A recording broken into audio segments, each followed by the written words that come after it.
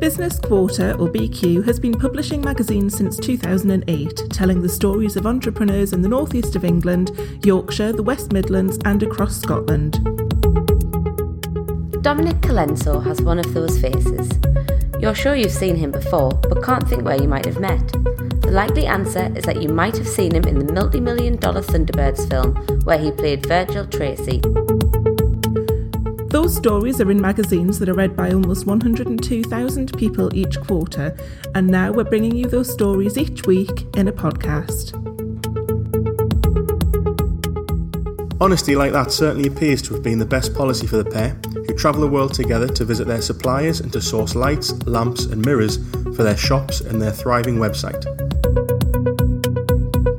We'll tell you all about some of the entrepreneurs we've had the chance to sit down and talk to as they share with us their highs and their lows by telling us about their businesses and about them.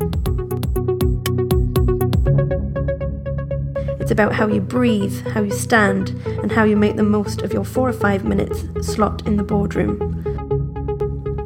So please do subscribe or bookmark this page, and we'll be back with you on the 10th of March for our very first BQ In Depth.